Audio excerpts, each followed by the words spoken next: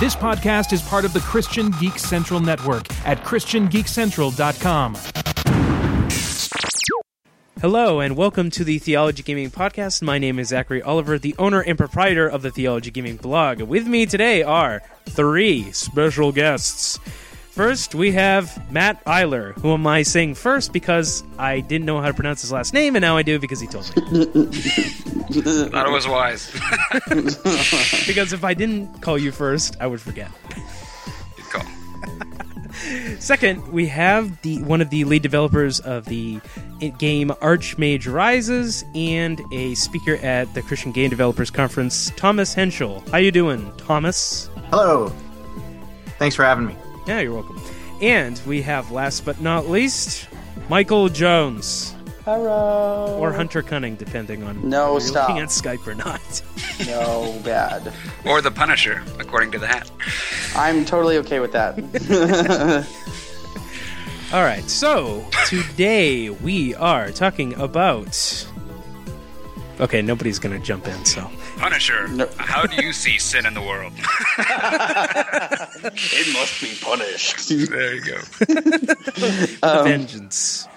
Yes, with a no, and not in what was it? Warfare, the terrible one, the movie. What is Never there like mind. the second Punisher movie? Warzone. Yes, I didn't no. see that one. No, it's terrible. I saw the It's one with so Thomas bad. Jane. That's the one I remember. That was the good one. Anyway, so yes, we're talking about what sounds like something complicated, but isn't very complicated, which I call depictions of sin in popular media. So, yay! This is gonna be fun. So Christians obviously have a mostly hate relationship towards sin, or at least we would hope so. Now, Generally speaking, yes. Yes. The problem is that in popular media of any kind, video games, movies, books, whatever, you're going to encounter sin, sinful behavior, etc., etc. So how exactly do Christians respond to or engage with media that contains sinful behavior in it? That's my primary question. But, Can I start this off? yeah, go ahead. Okay, cool. So I was actually really into Game of Thrones for a while, specifically the TV series. And for me personally, that was a terrible decision because I struggle with sexual sin. And so eventually when I realized, hey, this is a bad idea, I had to actually cut myself off from watching that show. So that's the only time I've ever had to really do that. But for me, with depictions of sin in media and whatever, for the most part, I kind of just roll with it unless it's that specific one because that's an issue for me. Yeah, that's my answer. So don't watch Game of Thrones. Don't watch Game of Thrones. That's my answer Okay, to so- the life, universe, and everything. But Game of Thrones is a critically acclaimed series, and everybody seems to like it. So why shouldn't I watch it? I think is the question. Why shouldn't... Have you ever watched it? No, I have never watched Game of Thrones. It is at least once, I'm pretty sure. In every episode, you see some softcore porn every time. Generally, yeah. For no it's reason pretty bad. or thematically relevant. It is technically relevant. It's unnecessary, but it's Most between of- characters. So Most of the time, it's for... For what? I lost him too. If you said anything, No, did we lose him? mostly. Well, I'll jump in there then. There's a really So interesting this thing. person owns a brothel. Yeah. Okay, Basically how it goes. you disappeared and then you came back, and then we heard the words, and he owns a brothel. Okay. Mostly for character backstory and character development. That's yeah. In game development, there's a really good game designer called Jesse Schell, and he used to be a juggler. And as a juggler, he learned the best way that you can put on a show at like a fair or something like that, and something called the interest curve. And so when you look at the interest curve, you want to have these spikes of interest spread across your entire program. And so you take a show like Game of Thrones or something like that, and you kind of map that out. You're going to have a spike of interest within the first 5 minutes. Then you're going to have it somewhere around 25 minutes, and then you're going to have it somewhere around the 45 to 50-minute mark. And when you look at the times of nudity, whether it's in Sopranos or Game of Thrones or most shows, but Showcase and all those other things, or even in AMC's The Walking Dead, when the really violent, gory stuff, it pretty much follows that interest curve in order to give you those punches and spikes of shock or excitement to keep you watching the show. Huh. Wow. And I wanted to talk about sociology.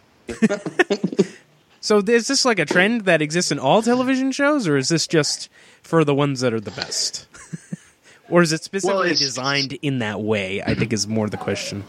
Yeah, that's what I'm kind of getting at is this is something I stumbled upon because doing, game design is all about psychology, really, right? And so I've been studying, and then I've been watching, various TV shows. I like the Rome series from HBO, and watching Game of Thrones, and I just kind of put that together and said, wait a minute, if I look at the time signature, it's pretty much following this, normal interest curve pattern that's like baked into human beings. Like this is something that's, I would say, God designed in human beings. This is how we like our stories. This is how we like our songs. This is how we like most everything. And so I think that the creators of whether it's TV, video games, music, whatever, they either know it and in a kind of intellectual way, and they're trying to do it, or they have this kind of inside intrinsic knowledge of like, it needs something at this point. I feel like it's dragging, and then that's when they'll put in something. Huh. As I do cutaways all the time. It's like, now's a good time. Here's some boobs. yeah. Essentially. So yeah, like I said, once I saw the interest curve, I was just like, so many things make sense now. That's really crazy. I had no idea. So, of course, the punctuation marks that make basically this interest curve can be positive or negative things to the viewer, and especially if you're a religious person, then those positive or negative things need to be critically evaluated. This is also true. And I feel like it ties back into the adage, like, garbage in, garbage out, Like, that's really commonly taught in Christian circles, like, hey, you need to watch what you watch because otherwise, it can make you stumble or whatever, however you want to say that. So yeah, I think that's where a lot of religious people get that idea from, is like, hey, we're supposed to watch what we watch. And I don't know where I was going with that. Other than that, like personally myself, I have no interest in Game of Thrones. I don't know. I like Lord of the Rings and I like that stuff, but I have my limits. For sure. I thought it was aside from all the sex in it, it was a great show, and still is, I'm sure. They got all the right elements from like all kinds of types of games in it, but it was a good story, very good story. But they just throw that into you type of thing, and it's not good. Yeah, it's. I really enjoyed the storyline because it's definitely compelling, but I couldn't do all the sex. And you could just read the books, technically. The books are worse, actually. Yeah. What? Yeah. Wow. Yeah, I would say most of the time HBO takes maybe some original content, like an IP or something like that, and then they'll kind of add the sex and stuff, but in this case, it was the reverse. Yeah, I tried to watch Rome, also from HBO, and they did that. It was like almost worse. It was just like, oh, come on, guys. I just want to watch a show. They couldn't do it. Yeah, I personally had to stop watching. I had to stop reading the books. There was a scene of threatened rape in one of the books. I think it was the second book, and I was just like, okay, I'm done here. Like this is just brutal. And I personally, I didn't see what all the interest was in Game of Thrones. I thought they were about 800 pages too long. I only found about 100 pages that were interesting. So what I'm saying there is not to insult everybody who loves it. I'm just saying when I made that choice to not continue reading it wasn't a high cost choice for me. Right? There's been other things that I'm like, man, I really, really like this, but I also see this is a slippery slope that I could be sliding down, and so I have to put it down. For me, Game of Thrones wasn't that hard to put down. Most definitely.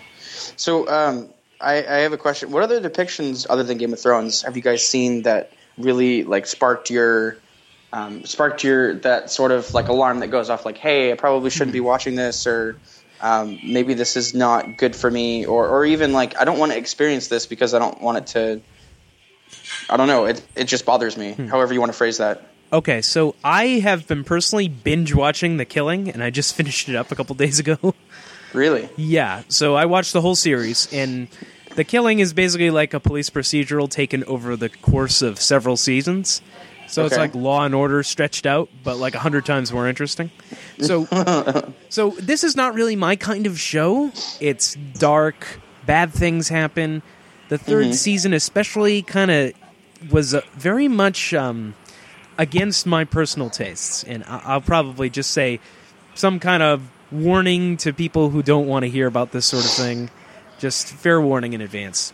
Okay, so the plot of this third season basically revolves around children who live on the streets of Seattle and are basically like prostitutes. And I'm talking I would say young teenager at best and up. And I mean, it's not like graphic, but it's there. And it's all these like adults are taking advantage of them, social service workers, all this sort of thing. And I mean, it's shown, and you know it enough, and there's an implied rape, and it's just like really awful, terrible stuff.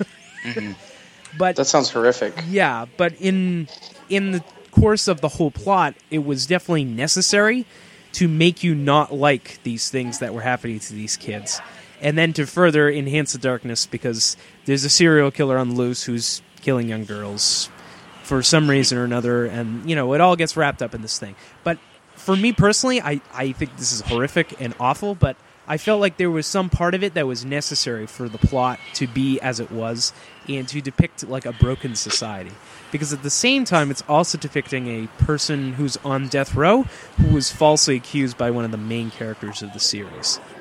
And so part of it is about how everybody is dying slowly because society is not working to their benefit and it's not helping out the least of these, that sort of thing. So, yeah, I just read not the whole book Amos, but almost, and then Obadiah, and just talks about how God's basically destroying like Israel and Edom and all these other people, but he like tells them why he's doing it, and like it's like you're basically ignoring me. All of your sacrifices, and all this stuff is garbage, and you pretty much never take care of anybody, and it's just like.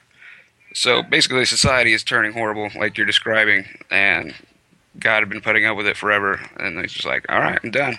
I'm gonna wipe every one of you out." So, and it's like part of a. I'm sure it's just God's way of also doing. It's like you need to know that these things are bad, and you need God type of thing. But of course, your show is just like, well, the law does the best it can. But there's never really like good. Guys winning or anything, It's a very dark atmosphere, and it's definitely not my kind of thing. I like watching fun things. Yeah. But I was compelled to watch the whole show because I did want to see where they were going and what they actually had to say about these things. So I think there's an intent that you can have behind depicting sinful content in any kind of media.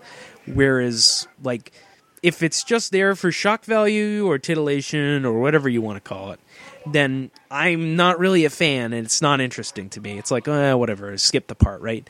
When the sex scene comes up in the middle of the movie and it doesn't add anything, it's like, oh, that happened. I could just fast forward. It doesn't matter. Well, you have to know if it adds something first. Yeah. That's what I liked about Arrow is it had a little bit of dark stuff in it, but then at least you had a hero at the end who's coming to put them down type of thing. I don't know if you guys ever watched Arrow. It's a fantastic show, by the way. I've heard it's really good, yeah. Yeah. I think that C.S. Lewis had some interesting things to say about this.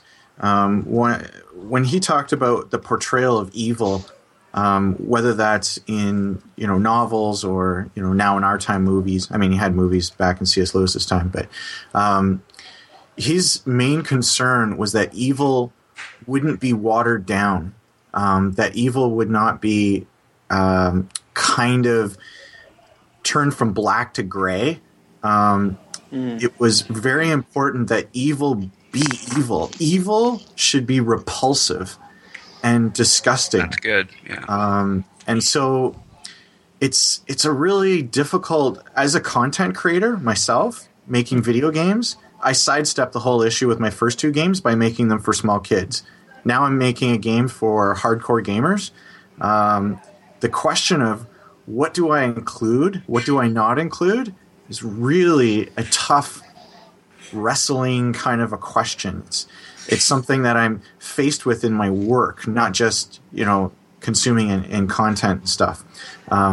So I think it's important that terrible, evil things should be shown as terrible and evil, like not kind of laughed off or shown in a kind of a small or shallow way.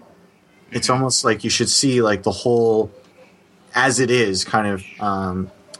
I was watching a show recently and somebody was killed in it was in a movie and somebody was killed, and I think for the next like 3.5 up to 5 minutes it showed mourning and sadness in all these other characters because this one character got killed. And I'm like, how many movies somebody dies and like 20 seconds later everybody's fine and just moving on and stuff? Yeah. It's treating, death and loss as just very shallow. And, I know that most movies are shallow anyway, but anyway, so I think that it's really easy to say, oh, we should scale all this stuff back. But I think you have to have a really good argument for what you scale back and what you leave. I see that as the challenge from C.S. Lewis.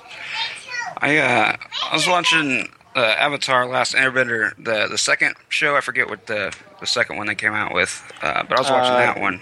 Avatar Korra or something like that? Yeah, Korra. And one of the last episodes, spoilers here. We want to pass for like... Spoilers! We're all yelling. She loses her powers for a little bit, and she's supposed to be the Avatar, this like super awesome chick, and she lost all of her ability to bend, and so she's of course really depressed, and so you had about like 10 minutes of like, oh my gosh, she lost all her power, and it's a really big deal, and then at the end she finally, her spirit meets up with all the other avatars finally when she's at her lowest, and she gets all her power back, and it's just like, in order to get that, like, oh yeah, woohoo type of thing going on, you had to get deep down in that lowest of like, oh man, this is awful type of thing.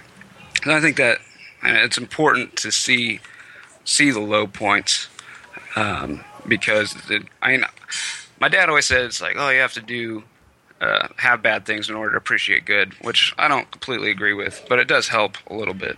So I'm done.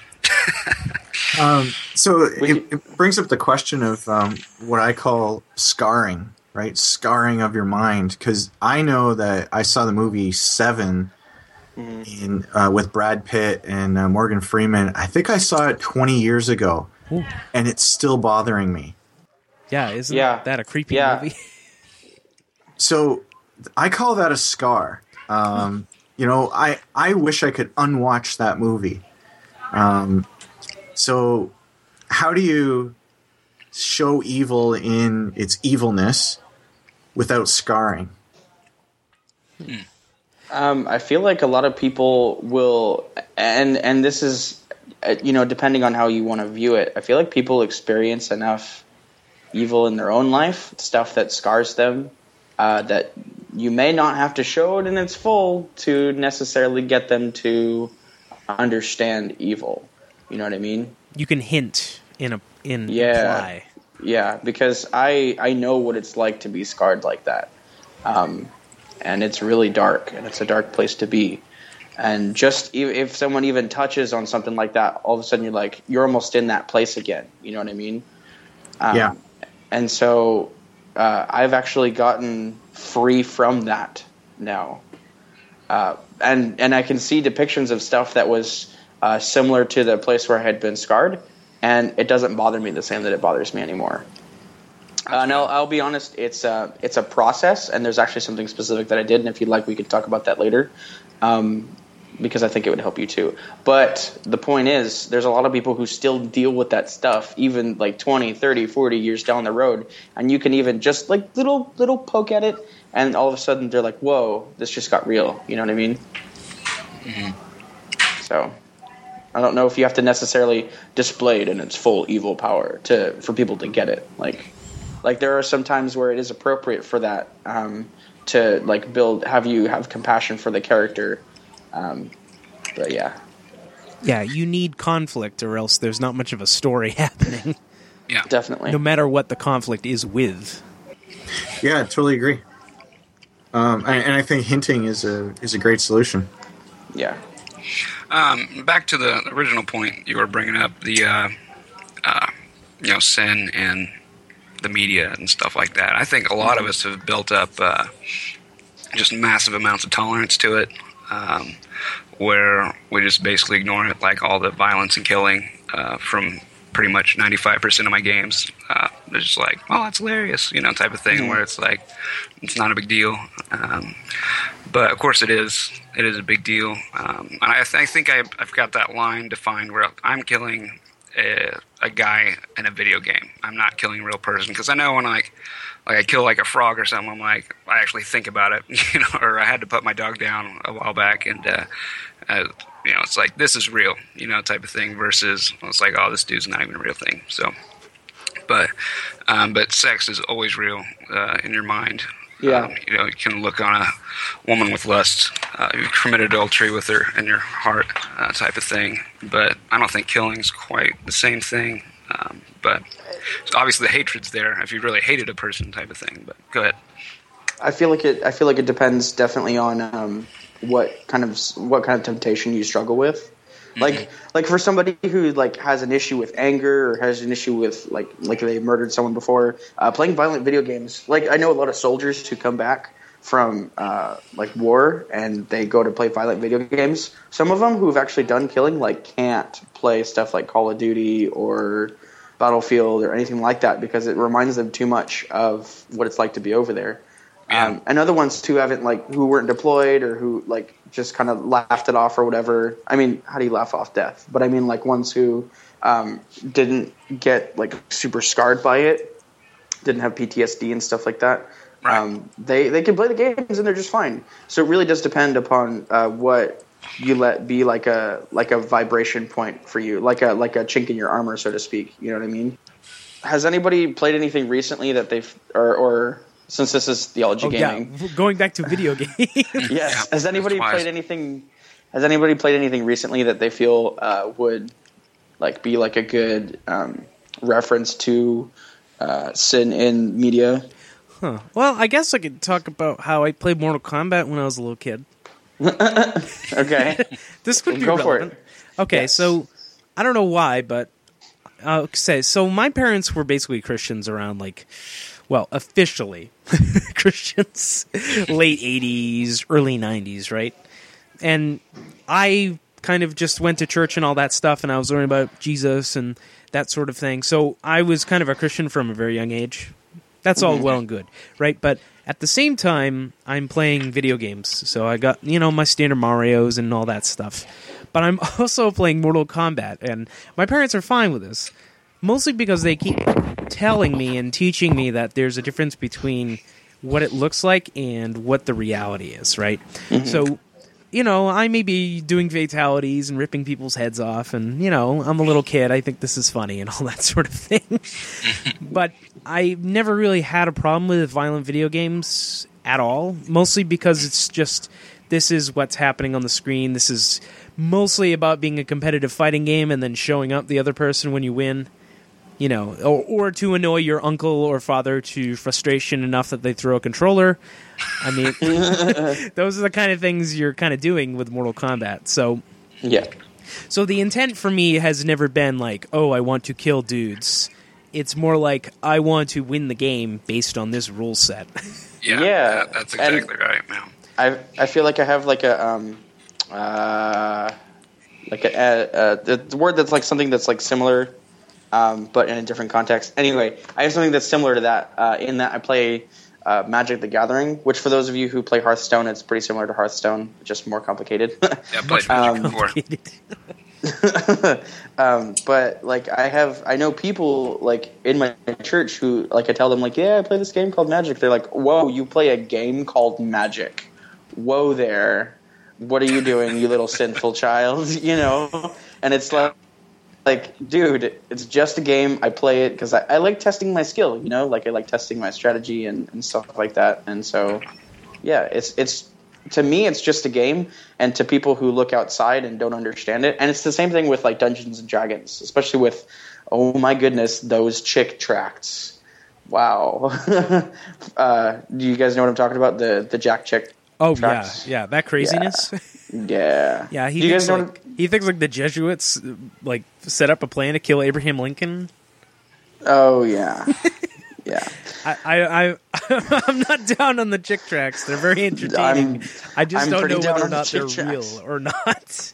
Well, I No think they're idea what you guys serious. are talking about.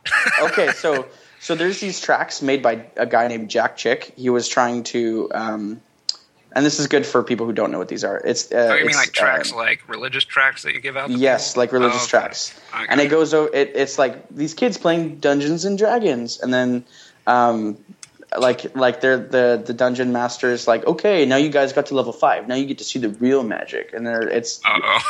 and then Yeah. one person's character dies, and then they kill themselves in real life, and Fantastic. and yeah, it's so terrible. And for anyone who's played D&D, you're like, this is just garbage.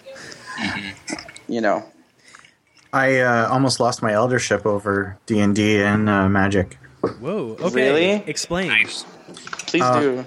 Okay, so I own several businesses, and one of them is a hobby store. And the hobby store is called Hobby Kingdom, and it's in Burlington. And I started it in 2006.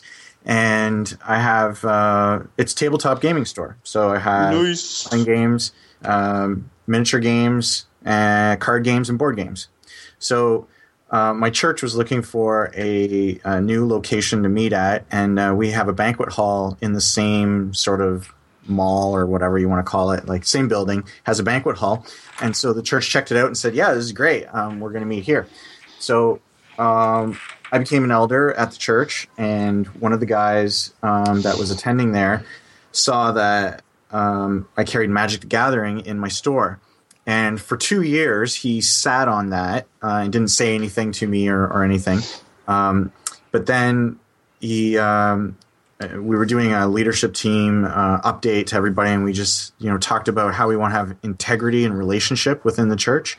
Mm-hmm. And so he took that and said, yeah, you know what, I kind of had this thing in my mind for 2 years. I'm going to go on. I'm going to talk to Thomas about it. So he came up and he talked to me and said he had me over to his house, and he read me all the scriptures about magic and how they're forbidden, necromancy and speaking to the dead and all kinds of other things, and so he read all those scriptures, and then he said, okay, so you're selling magic in your store, and you shouldn't be doing that as a believer, and definitely not as an elder. And so I said to him, is this a discussion, or did you just want to tell me what you thought? And he was kind of taken aback by that, because he didn't actually think about having a discussion. He just wanted to tell me what he thought. And so I said to him that this is part of my livelihood, and I do take Christ very seriously, very, very seriously, and he's Lord of my life in all things. And there's definitely things in this world that I like and enjoy that I've had to sacrifice because I'm not my own Lord. He's my Lord. And so I said that I have thought about this and everything, and very similar to what you guys were just saying about D&D. I said this is not real magic. This is a made up thing. It just has the name magic, but it has nothing to do with real life magic. It's a card game. Yeah. Yeah. But even for instance, one of his points was, why would you pretend at that which is forbidden? Right? Adultery is forbidden. Would you play Adultery the card game? Yeah. No. Probably not. So, that kind of thinking, like, okay, well, Magic's forbidden. Why would you play Magic the card game? You know, worshiping Satan is forbidden. Why would you play Worshiping Satan the card game? You know, so it's a very good question. It's a very important question that needs to be dealt with. So I said my immediate response to him was, you know what? I'm listening to everything that you have to say. Magic the Gathering is 30% of my sales. If I stop selling it, I probably will go out of business. It would be very hard to pay the staff and the rent and all these other things and stuff. But it's more important to do what's right. So I took what he said and I said, you know what? Maybe the Lord's using you in order to get through to me. And so I went home and I prayed and I confessed and I asked the Spirit for conviction. And I talked with other Christians. I talked with other spiritual leaders and everything. And I didn't have any sense of conviction whatsoever around magic. What's up? Come on. So, preach it, brother. Come on. So I went back to him, and we definitely followed the Matthew protocol that Jesus laid out. You know, we dealt with it between the two of us, and so I went back to him and said, you know, I have really tried here. I've actually taken the stance that you're right and I'm wrong, and really tried to work through that. So I said, but I'm not coming up with anything here. And then he told me that when he was a teenager, he was playing Magic the Gathering, and it got him interested in the occult. He didn't actually go and start into the occult, but it made him ponder, wonder, you know, curious kid, maybe I'm going to go poke around and look at that kind of thing. And I was like, okay. So what I understand you're saying for yourself, this was a gateway into the occult. And he's like, yes. And so he said, you're selling a gateway to the occult in your store. I can't have you as my spiritual leader and elder in my church. So because you and I don't see eye to eye on this, I have to go to the elders board. And so we did. We went to the elders board, of which I was one, right? So that was kind of weird. And then the elders listened to him. And now here's the thing. All the elders, except for me, were over 50. Most of them were over 60. They had no clue what he was talking about, right? No idea. And so there was, I think, 6 of us on the elders. So that created a whole education process of him saying, here, look at all these black magic cards. And you got Mind Vice and Demon Tutor. They don't call it Demon Tutor anymore. And so he showed them all these black magic cards and how terrible and awful they were. And so as the other elders received these things in their email inbox and they're looking at them, they're like, what is Thomas selling to children? Oh my goodness. Like, this is insane, right? And so what ended up happening was we had a meeting with all of us there. And again, I had to really think this through, and that's how I was able to share that C.S. Lewis thing at the beginning of this podcast, is because I said, yes, the evil magic cards are evil. They are depictions of evil. That is the evil side of the Magic universe, but that's not the only part of the story. There is the white side, which is, for Magic players, know, is kind of the holy side of things without being too holy. And then you have the things in between of the red, the blue, and the green. And so I said, evil absolutely is evil in this, but there's also good and other things. And so that really opened their eyes to, like, this is far more nuanced and complex than just, here's 6 terrible looking magic cards and this is all the game is. And so finally, and another aspect of this was the guy said, we can't worship in this church if Thomas is going to be selling these things at the store. Whoa. And his wife at the time was running the children's program. So not only would we lose this family, but we'd also lose our children's program. So I bring that up just to say, like, there was a lot on the table with figuring this thing out. And so we walked through that very prayerfully, and there was a week where I think of the 6 elders, 4 or 5 of them were just like, yeah, this has to go. Thomas can't be selling this stuff. But 2 weeks later when we met, everybody was like, you know what? I really think this is a matter of conscience. This is a matter of meat that's been offered to idols. One person says, yes, there is power in this, magic cards, and this is terrible. It's leading to the occult. Another person says it has absolutely nothing to do with it. As a church, we're not going to make a decision on this. We are going to stand behind the conscience of each person. And so I said to this person, listen, I'm going to take down all the magic posters that are like shining out the window. I will make sure I never talk about magic in your presence and all these things. Like anything I can do in order to support you in not being a part of Magic the Gathering or any fantasy magic stuff. But I can't live my faith by your convictions. I have to live my faith out by my convictions. And so ultimately, that's how the elders board went. So I was allowed to continue to be an elder and didn't get kicked out of the church. And as for him, he decided to stay at the church and for about 3 months or so, and it just finally got to him. It just ate him up too much, and so he and his family left. And that was really sad because one of the last things that Jesus said, like in the garden of, going to the Garden of Gethsemane with his disciples, was he talked about unity, and he talked about the love that we have for one another, our ability to get along with each other is the sign to the world that Christ truly came. And so it was so sad that this brother and I couldn't fellowship and couldn't have unity anymore over Magic the Gathering. Wow. That's that. I feel like that's like the situation where the enemy kind of came in and abused the situation. You know what I mean? Another interesting aspect of this is this whole process of figuring this out, educating people. We ended up writing a position paper on this for other churches that are faced with this, whether it's D&D or whatever else. It's about a 14-page position paper. This occupied the eldership for about 4 months. All of our meetings were about this. All of our communication was about this. Wow. I think that it was at a very critical time in our church, and we were totally distracted by this entire thing. Yeah.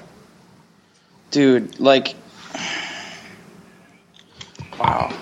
There's a scripture that, I don't know how much I'm going to say, but there's a scripture that talks about, if a man knows to do something that is right and he doesn't do it, it is sin. However, that doesn't mean it's sin to his brother, and scripture does talk about not making your brother stumble. But he let his offense get in the way of your connection. You know what I mean? You were totally willing to reconcile, and I'm not trying to condemn or condone or whatever, but this is just how I see it, and maybe I shouldn't be talking about this on the podcast, but I feel like the enemy abused the situation to split the church and let the church get distracted during a critical time. And there was the fact it's like over a card game, man. I mean, seriously, it's a game. It's not like I'm practicing whatever, and just because it was a gateway for you doesn't necessarily mean it's a gateway to other people. If we're going to talk about gateways, let's talk about poker, Let's talk about so the church board of elders plays poker on the weekends. Well, what if somebody sees that and they have an addiction to gambling? You know what I mean? So I'm not saying that your church board of the elders does play poker on the weekends, but you know what I mean? I was going to say, how do you know? If we're going to cut this fish, let's cut this fish, So, but I feel like if somebody has an issue with it, discuss it, but don't get all kinds of bent out of shape over it, I feel like that's letting the enemy abuse the situation. Totally. Like I said, it totally occupied our time. So that was kind of the dark side of it, but the light side of it is how God worked in our church and how the eldership really came together and really worked through a tough problem and created a very powerful team that was able to go on. Definitely. And community in that. Definitely. Also. Yeah. That is a really good point to make. I thought you did good with him. Just it's yeah, you're totally right. Let me check this out, type of thing. That's a good thing on how we should deal with a lot of situations. I agree. I totally agree. Hey, I know I have blind spots, right? Like we were talking a little earlier about, desensitization. I think gamers are probably the most desensitized. Like when I compare my level of desensitization to sex or violence or other things, maybe because I encounter them so much in video games versus, say, my wife, or versus other people my age in my circles that don't game, they would have more sensitivities. And so I think it's important for us as gamers to understand that we probably have more blindness than others because of the things that we play or do. So that's why I started with, wait a minute, he might be giving me a wake-up call. I think this is something I have a problem with because I realize that I play a lot of violent video games and also really weird violent video games. For example, one of my favorite games that I've ever played in my life is Bayonetta. And that is not a game that I would say I could recommend to most Christian people. Yeah, that thing's pretty over the top. Yeah, its brand of weird hypersexuality and horrific violence is a strange combination for a lot of people, but I just really enjoy the game mechanics, and the rest of the stuff is just kind of fluff for me. The funny part was, I just didn't like the gameplay. Yeah, well, basically, the game of Bayonetta is playing Bayonetta for a high score, and a lot of people are just not into that kind of arcade-like experience, and then having this weird Japanese-y flavored wrapper of craziness also is not appealing to a lot of people. And also, yeah, for sure, there's Bayonetta has clothing made out of hair, and she often strips while fighting, and she dances, and it's weird. Yeah. And I just know a lot of people can't play it for one reason or another, but I just personally really enjoy it.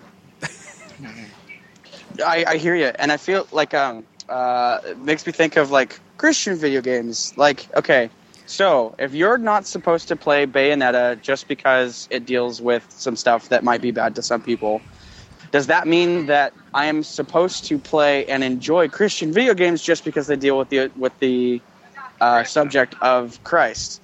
And what are generally Christian video games known for in the gaming community? They're known for being terrible. Terrible gameplay. Exactly. Terrible gameplay. So if we want to, we could slice it both ways. I'm not supposed to enjoy this, but I'm supposed to enjoy this. When in reality, it's just a game. You know what I mean? Well, see, I want to bring up, has anybody played Grand Theft Auto 5 by chance? Yeah. I plan on playing it at some point in my life, but I just have no interest. Well, there's terrible stuff in it, terrible content, Thomas was saying, I've saw, prostitutes and all this other stuff, and but the gameplay is amazing, it's just it's got amazing gameplay, but it's got all this terrible stuff in it, which it's not portrayed as something good, they're not look, this person just got raped or whatever. It's this is fantastic. It's no, this is terrible, and we're telling you it's terrible. But they're just there's bad stuff in that game, so don't play it. There's obscene amounts of cursing, stuff like that, and I'm sure it's probably not good for your conscience to play that game just continuously. But I just wish Christian video games could have such good gameplay. If they would focus on gameplay and have a great message, that would be awesome. Yeah, I was actually talking to one of my church buddies yesterday about him and his son. His son's 12, and him and his son have talked all the time about making a Christian video game. And these guys are they're super awesome. I love these guys, but I had stressed the number one thing you should do: focus on gameplay and then worry about your message. And I explained to them Christian games are known for being terrible, So yeah, I just wanted to emphasize that because I feel the plight, struggle is real. As a Christian who is a full-time game developer, who's currently working on his third game, I'll give you a little insight into the Christian game development community. Please do. There's a conference once a year out in Portland. I've been to it 3 years in a row now. I participate in it. I speak at it. And I generally care a lot about it because I've met some amazing guys and gals, but mostly guys there that are totally sold out to the Lord and are really trying to make games that don't suck. Here's Right? the big challenge. Here's the big challenge, okay? When you go to make a game, it's very hard to make a game, first of all, just to make anything, okay? I'll use the analogy of a novelist, okay? You write your first novel. Do you think it's going to be amazing? Probably not, right? It's going to suck. So you gotta do that first novel, and it sucks. And then you gotta write that second novel. It's probably going to suck too. Then you gotta write that third novel, and that fifth, and that 10th novel. And so what you see is the church has completely ignored video games as an artistic medium. Absolutely. The church has, for a long time, had music, right? We had Bach. Like, we've had music for a long time. So, Yeah. so we can pump out some pretty great music, and we have a long history in music. But in video games, we have, like, no history and no None. depth. Yeah. Okay? So when you have people, and you know, all the people that I've met at the Christian Game Developer Conference, we're all on like our second game, third game, maybe fifth game. When you take all that collective experience, it's a drop in the bucket compared to the secular world. Okay, in terms of finance and the ability to fund the game, in terms of mechanics, you know, the finding things that work and don't work. I mean, we all play the same game, so like, like, oh, well, just go play Grand Theft Auto and then just recreate that, right? Like, yeah, easier said than done. So what you have is content creators that are still very much struggling. Right now, I would say the Christian game developer community is making games of the 1980s quality, okay? Wow. But we're in 2014, and so it really doesn't line up, right? Yeah. But so here's the thing. Here's the thing for the people listening, for the people that are on this podcast. Do you know what Christian game developers need from the church, from the community? It's only one Support. thing. We need you to buy our crappy games. That is the only way, myself as an artist, the only way I can get better at my art is to be able to have the opportunity to do it again, and to do it again, and to do it again. So I know that that's probably not an answer anybody's looking for, but I'm telling you that is the bottom line fact. Is we need someone to buy our stuff as we figure out how to make amazing gospel-oriented games. Well, I've also, like, I have never seen a Christian game on Steam or anywhere else that I look for games, you know? So there's got to be a better way to get that stuff out there. I can tell you one right now. It's phenomenal. It's the best Christian game I have ever seen. It's called Adam's Venture. It's on Steam. It's a trilogy. I think it's $10 for all three. It's made by Christians, uses the Unreal 3 engine, has fantastic graphics. It has pretty good voice acting and the whole thing. It's a AAA video game that was funded by the church. Cool. You know, I feel like projects like that need to, like, stuff that's like funded by the church. Projects like that need to happen more often. And it's like, well, no, duh. But like you were saying earlier, like, gamers are an unreached people group. You know, if we're called to make disciples of the world, you know, shouldn't we have people who are focused on specific people groups rather than and people who are actually passionate about those people as people, not just so I can reach them with Jesus. You know what I mean? Because I feel personally like I'm called to reach gamers and nerdy people as a people group. So I feel like when someone kind of half-assedly makes a crummy Christian game just so they can quote-unquote reach that people group, and they don't even care what I think about it, it's like a slap in the face. You know what I mean? And I'm not trying to say like, oh, you guys are making crappy games and you should stop doing that. Christian games, many of them are created by people with great intentions but don't necessarily love games. Yes. Is that kind of what you're saying? Yeah. That's basically what I'm saying. Yeah, and I agree with you, and I've seen those. I don't think those people come out to the Christian Game Developer Conference, at least anymore.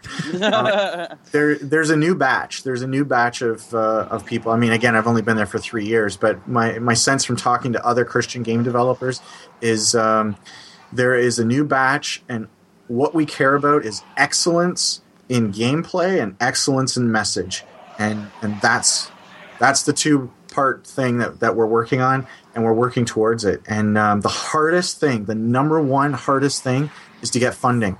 No publisher will give you any money to make a Christian game. Nobody. Yeah. Nobody. And I heard an amazing story about the guys who made Adam's Venture, and they spent millions of dollars making that thing, and they had such a hard time finding a publisher in order to get that thing out. Like, it's not like Christian music at all. Like, a lot of people think, like, oh, there's Christian music. Why isn't there Christian video games? No publisher is willing to be the first one to try and make that first breakout Christian video game. Nobody wants to be the first one. Yeah, probably just by reputation. Yeah. Maybe, right? Like, a lot of money was put in the Left Behind video game, and some other ones that failed spectacularly, right? So you have the demographic of who's going to buy a Christian game? The Christians. Okay, Yeah. So the Christian gamer has already been turned off of what? Christian games. So like, Right. it's like if the whole world got together and said, we're never going to play another role-playing game again. And then you pop up your hand and you say, you know what? We should be making role-playing games. Like, it's just like so hard, so difficult. So anyway, I totally agree that gamers are a people group. And I through my work on, I'm working on Archmage, and it is my art trying to get my worldview into a role-playing game that everyone will enjoy, not just Christians. But anybody who likes role-playing games will enjoy. That's the way to do it. I am trying to do that. And you know what? I'm doing it with my own money because nobody will give me a cent in order to do it. Have you thought about doing like a Kickstarter or an Indiegogo or something like that? Absolutely. I've thought about that. But Kickstarter, from an industry standpoint, is already dead. You see super talented indie teams on there, people that are like used to work at Sega, used to work at Activision, get together, form an indie company, and they're trying to get funding for like modest amounts of money, $50,000, $100,000. They can't get funding anymore. The whole crowdsourcing thing has really, already had its heyday. It peaked about 18 months ago. Yeah, I think it backfired Wow. a while ago. When people were not getting any games for anything they put in because they didn't realize they were investors and not necessarily buying a product. Exactly. Well, I thought if you didn't. Oh no, because Well, I was gonna say I thought if you didn't, like if they didn't reach their goal, you got the money that you invested back. But then I was like, well, no, costs rise, and they're like, oh, we don't have enough money, and then all of a sudden the project dies. So yeah. 2 weeks ago, there was a big scandal around, I think it came out of Britain, where they got this IP from a television show in order to make a video game about this children's television show, and they got $500,000, and they spent the $500,000 over the course of a year, and they said, budget overruns, can't finish it. Sorry, everybody. And people are like, but where's my game?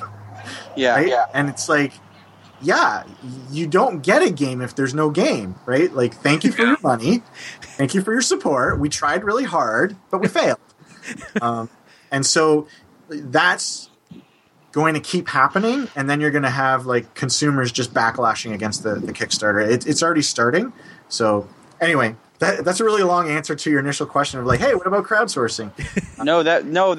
That's some really good insight. I had no idea that it was even going that direction. Yeah. Hey guys, what are you guys playing? Wait. I wanted to say one more thing about Christian video games. Go for it. I think there's an additional problem with Christian video games is that they are reliant on people's personal convictions. And if they don't necessarily line up with those convictions, then that person is either not going to like that game or buy it. So you can think of it like, how many different denominations of Christianity are there? A couple hundred. Yeah, if not more, based on variations inside of those denominations. So when somebody comes out with a Left Behind game, right? Yeah. If you're not a premillennial dispensationalist, Right? you're not going to enjoy this game because it doesn't represent your view of eschatology in any way, shape, or form. And you might think it's silly and dumb. Possibly. So there's a problem of how are you going to depict faith in the game and by what sense and what audience are you appealing to. And when it comes to people's religion, they get really bent up over it if it opposes their worldview. It's just a thing that happens. It happens to me. It happens to everybody. So Christian games is really difficult to navigate that space. Mm-hmm. Yeah. I think I think there's a lot that unites us and very little that divides us, but we seem to get really focused on what divides us, right? Yeah. And so, if you're going to make a very heavy-handed game in terms of like making a game about eschatology, you're totally going to have that problem. But that's not the only way that you can have a Christian game, right? Yeah, certainly. One of my favorite movies that I call a Christian movie, even though I am pretty sure it wasn't made by Christians. I tried to look into it to see if it was, but one of my favorite so-called Christian movies is Gran Torino with Clint Eastwood. And in that movie, there is the greatest depiction of Christ's sacrifice I have ever seen in film or book or anything. It is unbelievable. And that story of wait. The Passion? What? No? The Passion was awesome, but I think Gran Torino was an amazing thing. Like, The Passion didn't really talk so much about why Christ was sacrificing himself. I mean, it went into detail about the sacrifice, but Gran Torino paints the whole picture of love and sacrifice that went into what Christ did for us. And I don't even know if they did that on purpose. I mean, they probably thought that they were like, hey, this is kind of cool how it lines up with Christianity. But yeah, and if Jesus is a surly old man in the movie. yeah. Who hates everybody. Anyway, so, like, that to me is a great kind of mark to go for. Like, that's a great target of, like, that is something that appeals to everybody and still has the Christian message as loud and clear as I think it's ever been. What draws us to certain types of games, would you say? I mean, like, for me, it's like, what draws my imagination? So what could draw our imagination to a Christian video game? Seeing stuff that I've read, like, depicted in, like, a format that I understand. Like I've seen, like, Christian cartoons, and I'm like, oh, okay, that's cool, but I'd like to see something where it's more interactive, because video games as a media format are definitely a lot more interactive. And so, like, just as an example, because I was thinking of this, like, a game where you're Samson and you're slaying the Amalekites or whoever he's slaying, I forget. But, like, you have acquired a donkey's jawbone, and you have slain 500 dudes. That would be, honestly, that'd be pretty cool. So you're saying it should be Dynasty Warriors. That's really what Dynasty Warriors. Samson the Dynasty Warriors game, yes. But that's what would draw me, like, seeing the stories that I know in a format where I can interact with it. You know what I mean? I don't know, like, I see a lot of, when I look at games on Steam, I'm like, I've played that, I've played that, and this is just regular worldly games, it's like, yeah, I've played that type of game before, played that one before, and so I think a lot of gamers are just looking for something interesting to check out, at least I am, and I don't know, just like the not action games, I know role-playing games are interesting sometimes. Depends on the world and how much you put into it. Shooters are cool. I'm sure most Christian games aren't going to be shooters. But, I don't know, just like some interesting mechanic. And then just put your faith, like, very, I don't know.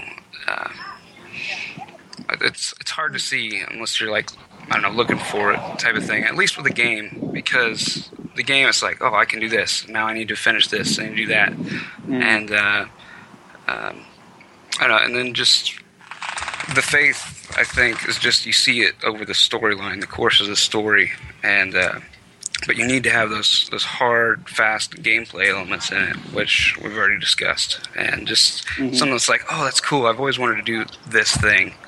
just like all the kind of weird things that they have out now, like the simulators for everything, like Surgeon Simulator and Farm Simulator. I've always wanted to be a farmer. Simulator. And I don't know, just like simulate something. Not necessarily that's the game you want to go for, but just like it's like let us do something we've never done before and get that really well done and accurate, and then insert the story about God, who is awesome. Well, I can tell you that I got the Oculus Rift, and sweet. When I got that and I put it on, and I looked around inside the little demo house that they give you in Italy. The first thing that went through my mind is, this is absolutely the best way to show the resurrection of Christ. Like, what would it be like if you could travel along that road with those two women, in a cutscene kind of way, but you can look around, you look up and down and all over the place, and to go there and to be able to see the stone rolled away and the angel, and just to experience that story that's so familiar to us. And so because it's so familiar, it kind of loses some of its power, I think. Yeah, totally. And so just to be able to tell those stories in new ways is something that excites me as a developer. Definitely. Have you guys heard of That Dragon Cancer? Yes. Okay, so That Dragon Cancer is made by a friend of mine, Ryan Green, about his son that was diagnosed with terminal cancer. I forget the kind of cancer. When he was 2, and just about their family struggle with that diagnosis and what it's like being a dad of a child that's been diagnosed with that. And so they have told their family story in this game, That Dragon Cancer, and it got a lot of coverage. It's on Polygon and IGN and like everywhere, like Forbes. I think I saw an article there. Anyway, lots of media coverage. So anyway, I was able to talk with Ryan and play some early gameplay of the game and help him with some feedback and stuff. And while you could say that this game is a point-and-click adventure type game, it's not in the normal sense. I think that Ryan has created a new kind of game genre, which is the testimonial game. It's a game where you are able to experience walking through someone else's shoes for some sort of experience, for some short period of time. And I think that is something new and really exciting. We saw a glimpse of that with Papers, Please. That's a great game. You get this glimpse of what it's like to be, maybe in a shallow way, maybe just for a short period of time, what it's like to be a border security guy, right? Yep. That's kind of what That Dragon Cancer is like. It's like you get to walk in those shoes for a little while and feel those feelings and hear what the doctor's telling you and try to console your wife and stuff. I know it's all it's like, why the heck would I play that? It's kind of like watching Passion of the Christ. Like, why would you ever watch that again? It's so miserable, but it's so brilliant in its artistic truth. And it's a pretty phenomenal thing. So I think it's possible that Christians can be creating new forms of game that the world's never seen. Yeah. That'd be really cool. I had a question that's kind of been poking at me. And unless somebody else has wanted to answer Zach's question. No? Okay, cool. So, what would you guys like to see? What would you guys like to see change in secular games? And what would you like to see done in a Christian game specifically? Who would like to go first? You may go first since you asked your question and answered it. Okay, cool.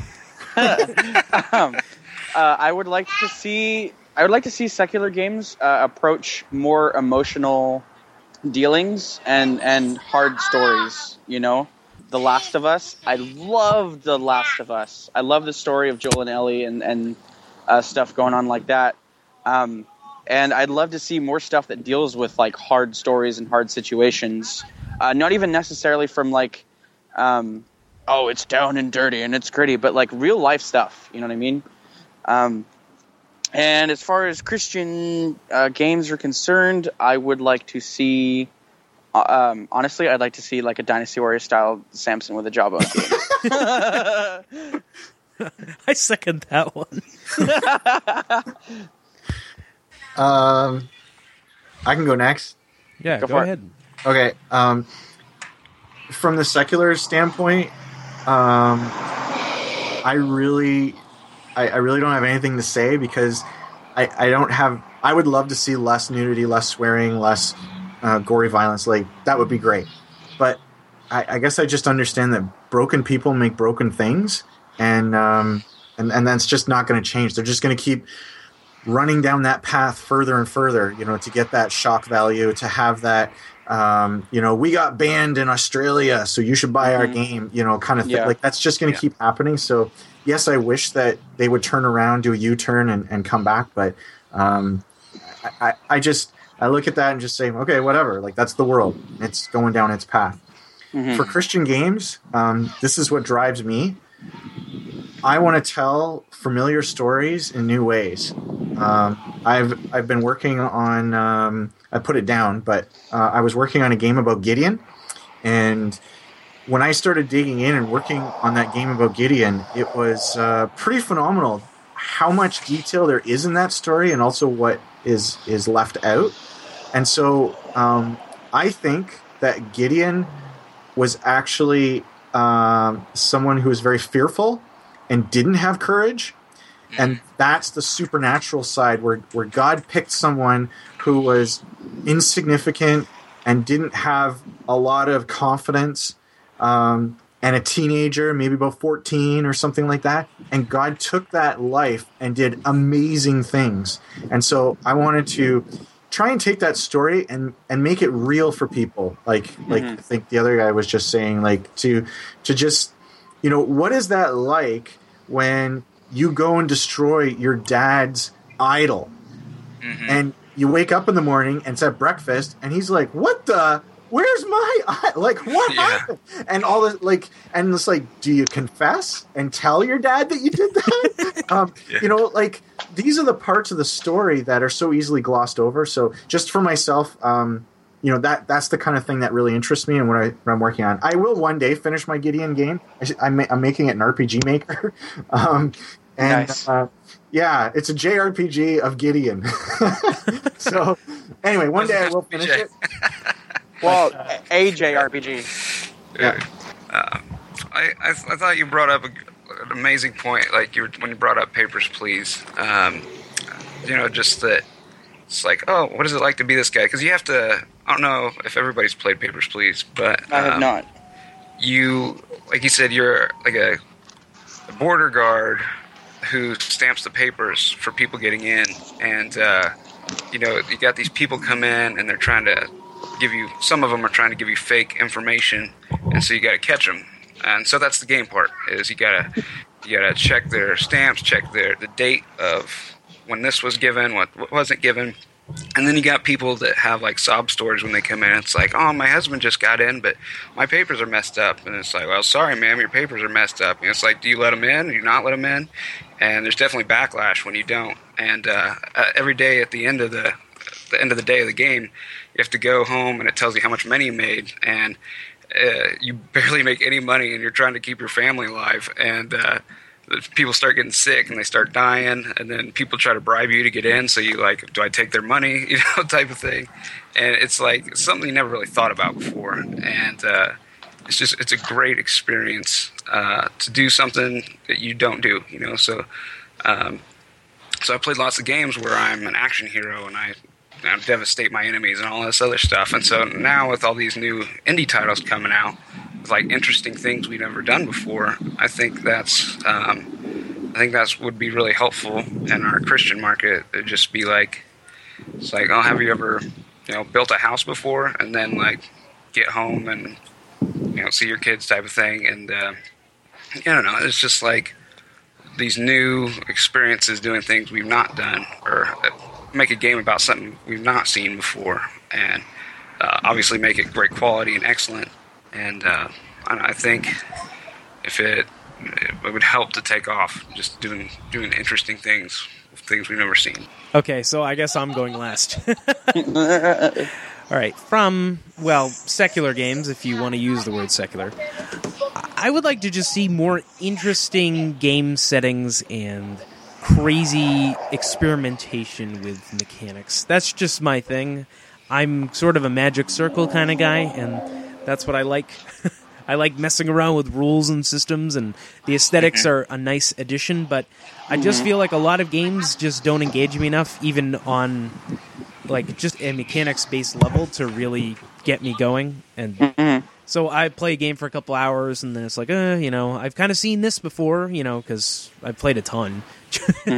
The problem is that it's just getting too samey, and the only interesting things that are happening are coming out of like mid-range, low-budget developers. Even Japan has interesting stuff, but there's just lessened interest in the West towards Japanese games. So Definitely. Are you into like Minecraft-y type games at all? I know you never mentioned them ever, but have you ever tried it? I'm just curious. I am not into games with open worlds. I find them very boring. And unfocused. That's just personal preference on my part. Nothing wrong with that stuff. Just not. If they were more focused on objectives of any kind, I would enjoy them. Yeah. But yeah, just like survive. That's not good enough for you. No. As far as Christian games go, I honestly don't know what I would like to see in a Christian game. I think we have a lot of great ideas on a lot of things we could do. I just don't know what exactly I would like to see. I think it's more of an issue of when somebody makes that game and I play it, I'll know what it is. Right. I'm just uncertain as to what a Christian game would do in comparison, or that is different, so much so that I would be able to tell that it came from a Christian developer or non. But again, this is all up in the air. There aren't a lot of Christian games out there, and the ones that were in the past were bad. So definitely there's some room for something really cool to come out. And I'm definitely hopeful about it. Yeah, even if a really good would come out, it may not even be in the type of genre that you like. So that's good. Yeah, like Adam's Venture is a adventure game, and adventure games are... Yeah, exactly. Yeah. All right, so any final thoughts, or shall we wrap this up?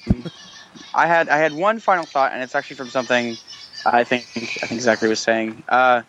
If a Christian, and this is more like food for thought rather than I need you guys to answer this now. If a game is going to be made by a company who professes themselves to be Christian, does it have to be with Christian content?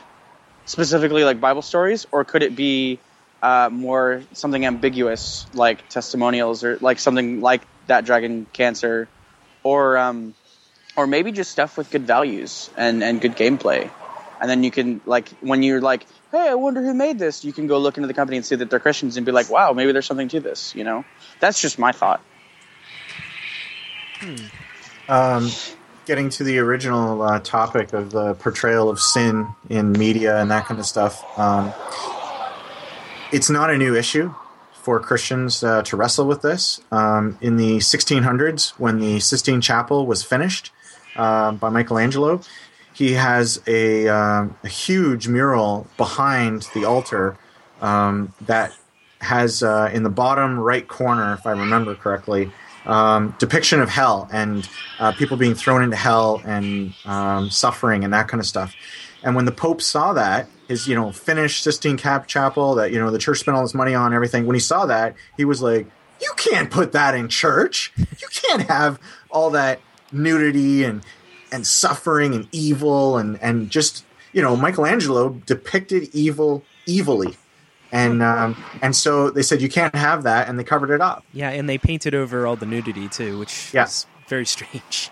Yeah, so when you start digging into these issues, you find out that they are they've been around for a while, and there's some really good thinkers on this. And so I've had the pleasure to read some of those things and just to explore this topic further. All right, I guess I could just take it away. All right, thank you. Cool. Thank you all for being here. Thank you, Thomas. Thank you, Michael. Thank you. Thank you, Matt. Welcome. For Thanks for having joining me in this thing. All right, so Absolutely. thank you for being on the Theology Gaming Podcast. And thank you for listening to the Theology Gaming Podcast. If you'd like to hear more, please subscribe to the Theology Gaming Podcast on iTunes or whatever kind of weirdo service you use to get podcast stuff. Give us a Podcast 5-star addict. rating. Give us a 5-star rating. We'll really enjoy it.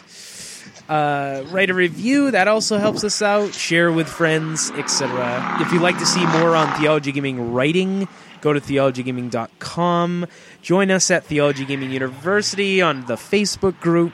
You can send me an invite and I'll add you because I'm a nice guy.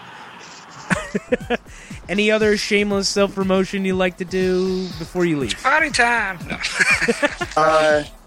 Go If for anybody it. wants to check out the game I'm working on, it's called Archmage Rises. It's archmagerises.com. And yeah, you can check it out. I'm happy to talk to anybody who's interested in it. Cool. My name's Matt. I live at my house with my wife and children, and that's all I got. I go to work every day, come home. So Matt woohoo. Eiler, facts about myself. He is a guy, and he does not have a website. But he could. He could. I could have a website someday. Someday. I'm And- Michael Jones, and I also don't have a website. But you're like supposedly the guidance counselor, pastor, thingamajig. Yes, this is true.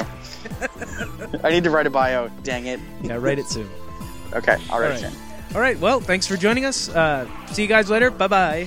Bye. Or listen. I don't know what I'm talking about.